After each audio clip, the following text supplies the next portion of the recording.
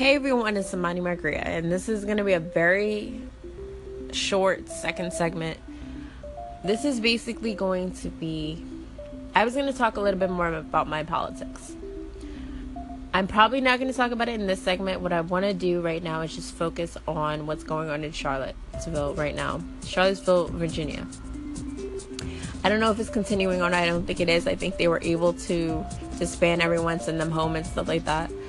But it started off with protests with the alt-rights group, and then anti-alt-rights protesters came out. That became violent last night. Then it escalated into the morning to afternoon, and somebody decided to ram through a group of protesters and injured many. Many had minor injuries, others had very severe injuries, critical injuries, and one actually passed away. My heart, my thoughts, and my prayers go out to them and their family. I hope that they can make it through this very difficult time. I basically gave you guys a brief summary. I don't really know that much about on this topic because I was just trying to see. I was watching it as it developed, and I was just trying to see if everyone was okay. So I wasn't really focused on the main details of what was going on. And this is not like a news station, so I don't really do a lot of research I didn't do a lot of research into this because I'm not a reporter, first of all. I'm gonna let you guys know that right now.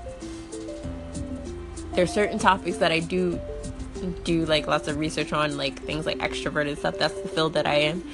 I'm in research psychology, so of course I would know a lot of things about psychology and things like that. But with this, I was just more worried about, is everyone okay? Because regardless of what their beliefs are, regardless of if they're right, alt-right, left, etc., my whole thing is everybody okay? Because this has escalated to violence.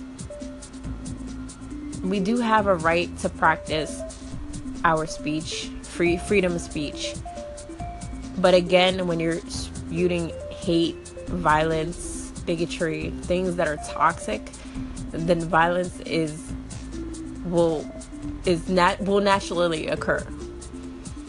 So when it started escalating to violence, it was natural. The things that they were spewing, I saw clippets of it. It wasn't pretty. And it was you can see that the violence was going to happen. But I don't know why. I don't really know much about the driver or anything yet. They really haven't shared any details about that, to my knowledge, from the last time I checked, and I checked maybe about 20 minutes to 30 minutes ago. So if you see any new developments, please call in and let me know. I just want to make sure everyone's okay, that no other fatal injuries has happened.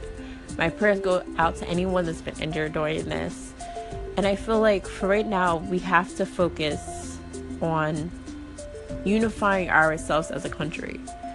The leadership of this country will try to, they will try to unify us, but at the same time, it seems like we're kind of stuck to doing this ourselves.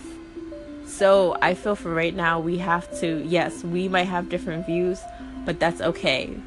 We're a country that was built on different ideals coming together in a civil manner, agreeing to disagree, but at the same time being able to build a great and powerful nation.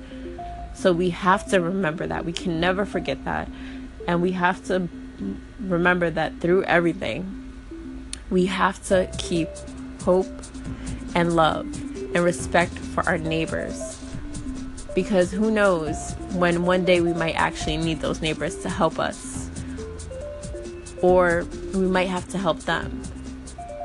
Don't let our own personal biases rule how we see other people, take over how we perceive other people.